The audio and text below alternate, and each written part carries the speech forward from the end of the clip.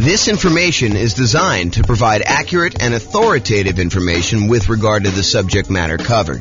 It is offered with the understanding that the presenters are not engaged in rendering legal, accounting, or other professional services. If legal advice or other expert advice is required, the services of a competent professional should be sought. Welcome to the Roseville Real Estate Investing and Real Estate Financial Planning Podcast. Learn all about investing in real estate in Roseville, California, with a combination of real estate financial planning and modeling with numbers specific to Roseville, plus syndicated, more generalized recordings of live and pre-recorded real estate investing classes, not all of them specific to Roseville.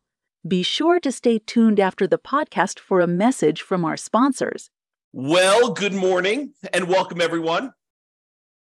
We've got a pretty exciting class today. By the way, I'm James Orr. The way to start off. Oh, that's awesome. We got a really exciting class today. So in a lot of the other comparison classes, we've been doing these like once a week for the live versions. For the podcast, it's probably about once a month. But for the live versions, we're doing these once a week.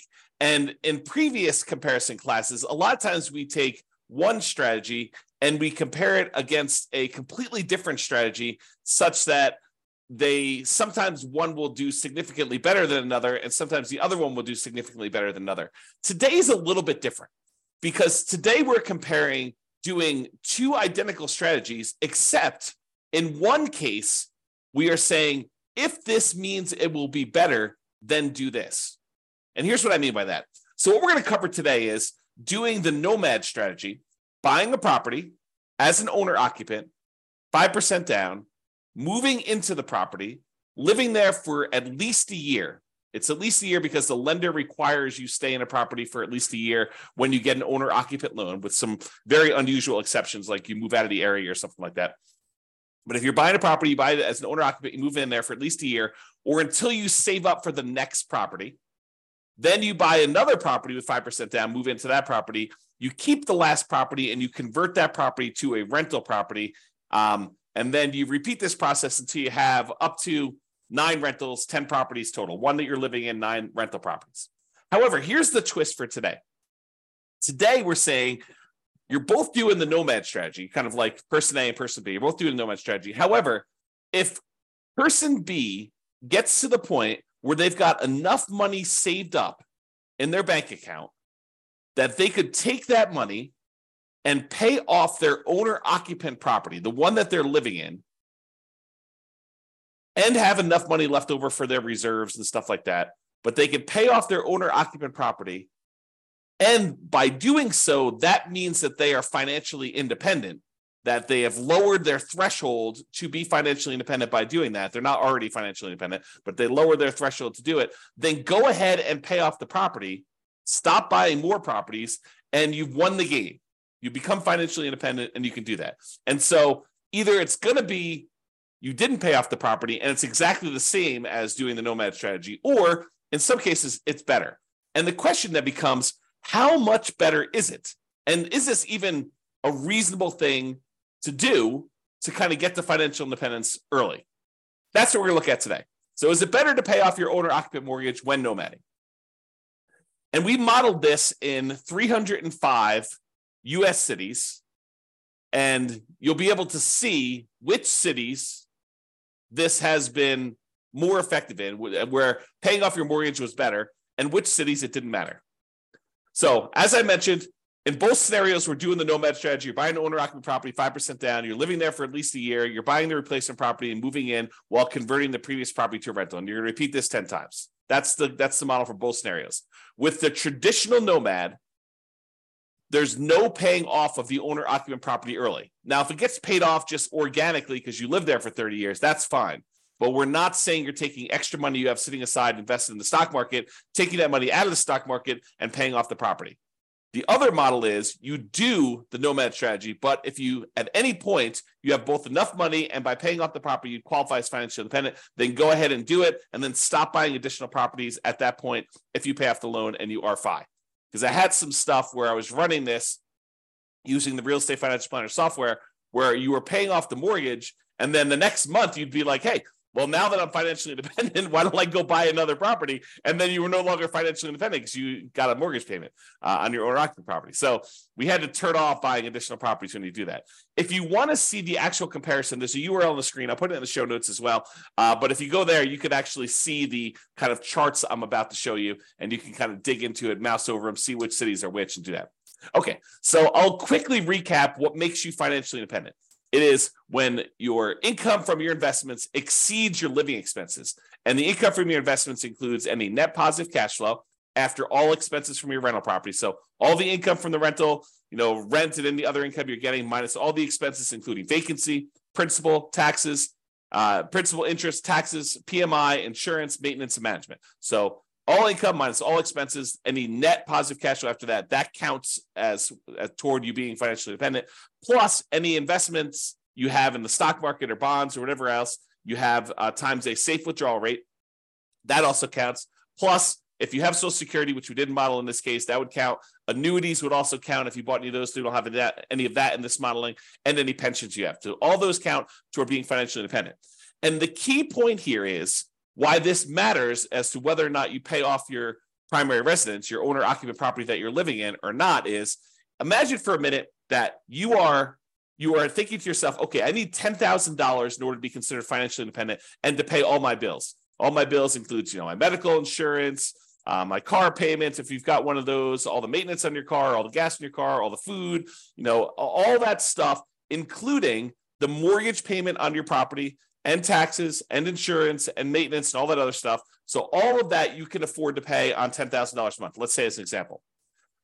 But if you had paid off your mortgage and you no longer had let's just call it $2,000 principal and interest part of your payment, not the taxes, insurance, stuff like that, because you got that no matter what, but just the mortgage part of your payment, then you really don't need $10,000 a month to be financially independent. You really only need $8,000 a month at that time.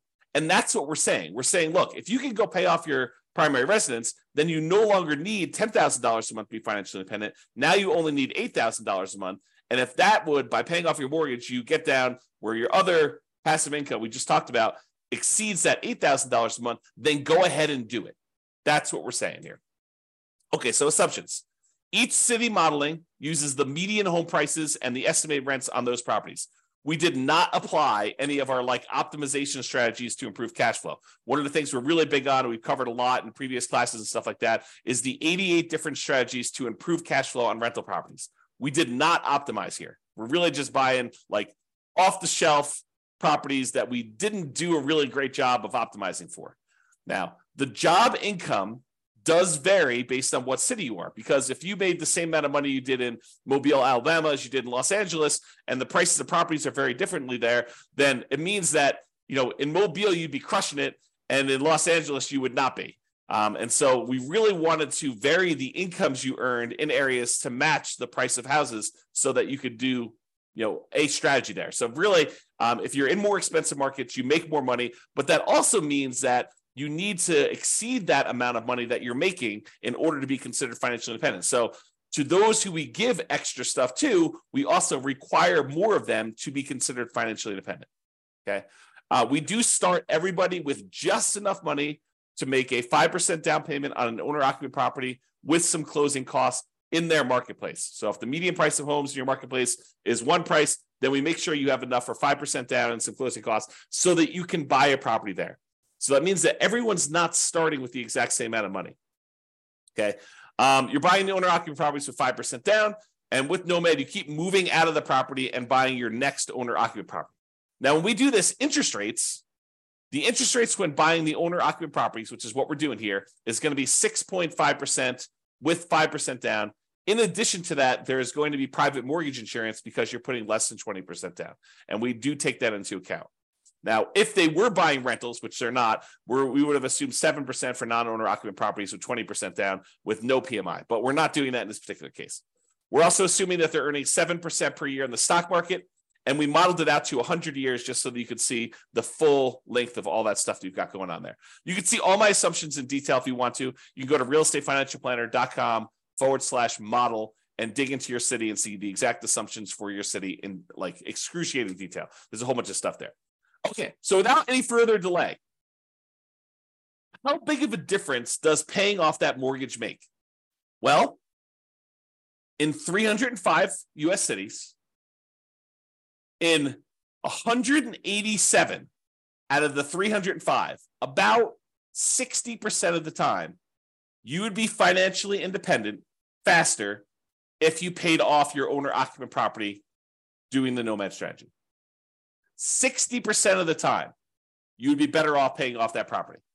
In 118 cities, it didn't make any difference at all. In other words, you never got an opportunity to pay off the property because it wouldn't have meant you did it any faster. It may still be fast because you're doing the nomad strategy, but it wasn't any faster for you to pay off the property. You would have been better off just kind of letting it go. You would have been financially independent in those cases, okay? So here's the chart showing you like when this happens in aggregate. And you can see for the ones where you pay off your owner-occupant property, it skews earlier. There's a whole bunch. Like these lines, these should be identical if paying off your property didn't make any difference because they're doing the exact same strategy. But we could see with the gray area here that because paying off the property does make a difference, we've moved a whole bunch of things that were out here as the occurring longer, like it was taking longer to achieve financial independence, and we skewed them forward such that a whole bunch happened a lot earlier, a lot faster. Bunch of cities, number of cities is vertical, number of cities increased earlier on so that you were end up being financially independent doing that. And you might ask me, well, how much faster? Is this like 1 month? Is this like 2 months? No. In some cases, it's like 10 years. In some cases, some really rare cases, like 1 or 2 things, it's like almost 20 years faster for you to have done this, which is crazy to think about. But that's the exception. I would say most of these are, 10 years or less that we're seeing here as being faster. And does it skew where like these things make a difference with only the most expensive properties? No, although I think some expensive properties actually made a difference. But no, it's happening right in this sort of meat of the market. This is $250,000 properties. This is $750,000 properties. So all of them are like the majority of them are between those two prices. So it shows you that this can make a significant difference a lot faster, not just like 1 month or 2 months, which is all the ones down here. The gray ones are the ones where it didn't make a difference at all, by the way. But these show you the difference between those. And you can see that some of them are pretty significant. Now, what about net worth? If you're like paying off your owner-occupant property, you're no longer leveraged just on that property, not the investment properties, but you're no longer leveraged on that. So is that going to impact things that much? And because once you do this, you stop buying properties. So in some cases, you end up not buying quite as many properties as you would have had. Does this impact your net worth? And you're also taking, money that you were earning in the stock market at 7%, and you're using that money to pay off in this case, 6.5% mortgage. So you would think it might make a difference in terms of net worth. And it does, actually. So in 66 cities, about 20% of the cases, it was higher. You'd end up with a higher net worth if you didn't pay off your property. If you didn't pay off the owner-occupant property earlier, in 20% of the cases, you would end up with a higher net worth. In 7 cities, oddly enough, you end up with higher net worth if you pay off your property, which is unusual. I mean, I think that's kind of a strange situation. And it's a relatively small number, so I'm not overly concerned about it. However, in 232 cities, at the 40-year point, your net worth is the same, regardless of which strategy you did. And it's possible that a lot of these where you paid off your property was after the 40-year point, right? Because we're measuring net worth at year 40. So it's possible the reason why there's no difference is we didn't make a distinction between paying off the property or not paying off the property until after 40 years. Interesting stuff. All right, so here's the difference in net worth. And sometimes they're pretty significant. So you can see that some of these are pretty large difference. We're talking like $1 million or more.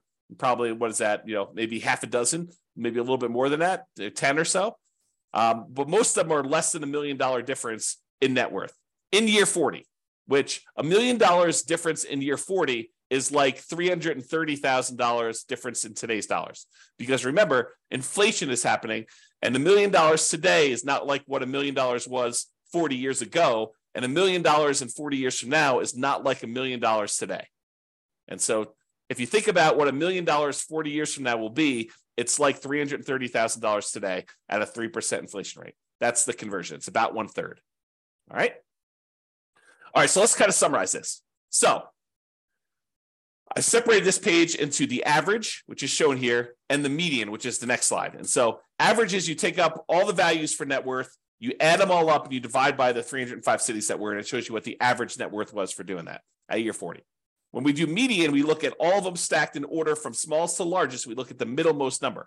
So from an average perspective, your average net worth was about $8.15 million if you did the baseline nomad and you didn't pay off your properties early. And if you did pay off your properties early, it's about 8.11. So it's a difference of about $50,000, which is about 0.6% better for you to have done the regular nomad model in terms of net worth.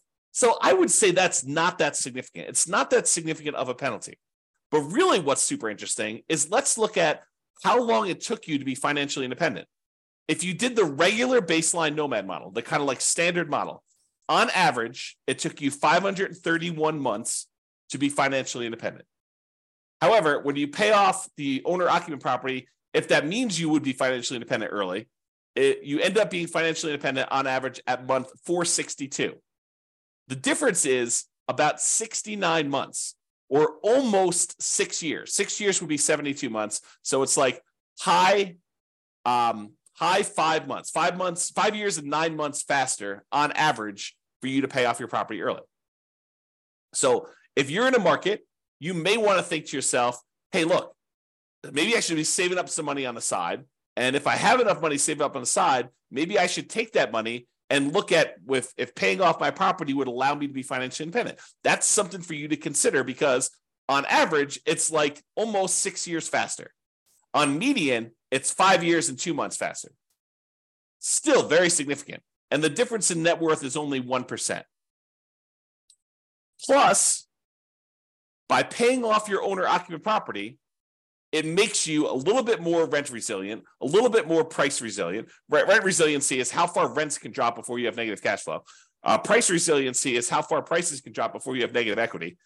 Debt to income ratio, because you're paying off a mortgage, so that gets a little bit better. Your debt to net worth, how much debt you have compared to what your overall net worth is, that's a little bit better if you pay off your mortgages. And your debt to your account balance, your liquidity measurement, how much debt you have to how much cash you have sitting in the bank where you can handle, any type of monetary stress that requires liquidity, like not equity in your property.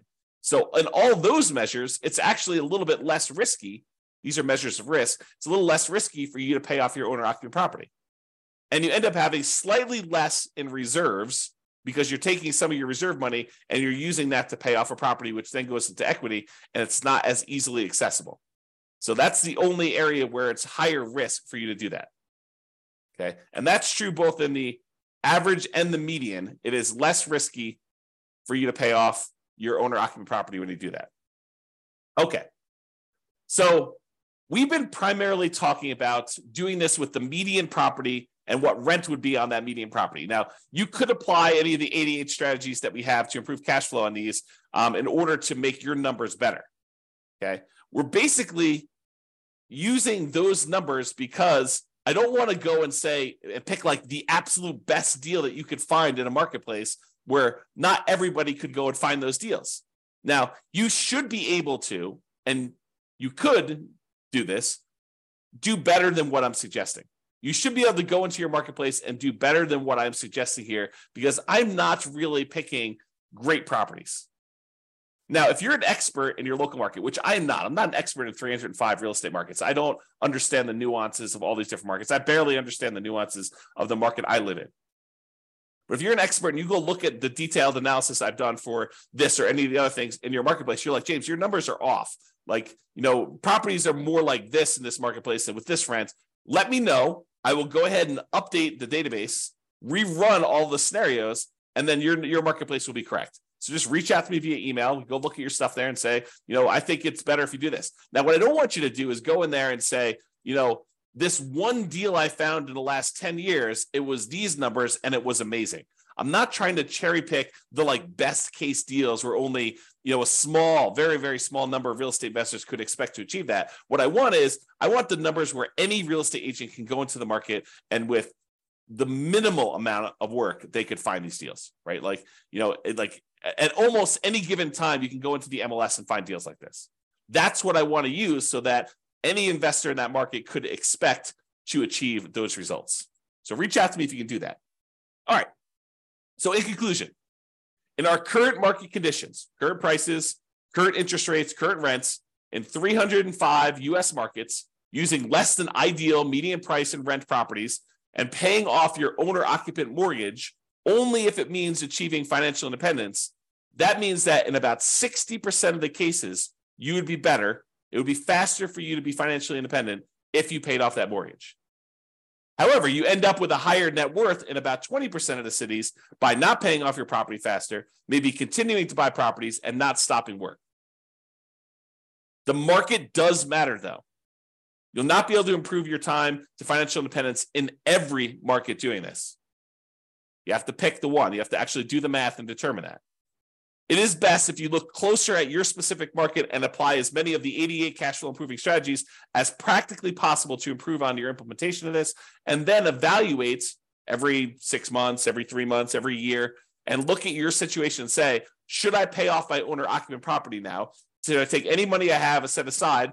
And in some cases, we even covered this today, but in some cases, you could go and sell a property, sell a rental property that maybe isn't cash flowing great, but has a lot of equity in it. Use those proceeds to pay off your owner occupant or other investment properties. We'll do all this analysis as we do additional comparisons in the future. But you sometimes take a rental property that you have, sell that off, use the proceeds to either pay off your owner occupant or use the proceeds in order to sell off any investment properties. And sometimes that will allow you to be financially independent. It's like all this modeling that we do so that we can test these situations for you and see what happens. That's all I got for you. I assume there's no questions. If there are, let me know. But thanks everybody for coming on, and I will see you all on the next video. Bye-bye for now. With home prices up, mortgage interest rates up, and rents up, but not quite enough to counteract the higher prices and interest rates, cash flow on rental properties in Roseville is harder than ever. Book a call with the Real Estate Financial Planner to apply our proprietary 88 strategies to improve cash flow on your rentals.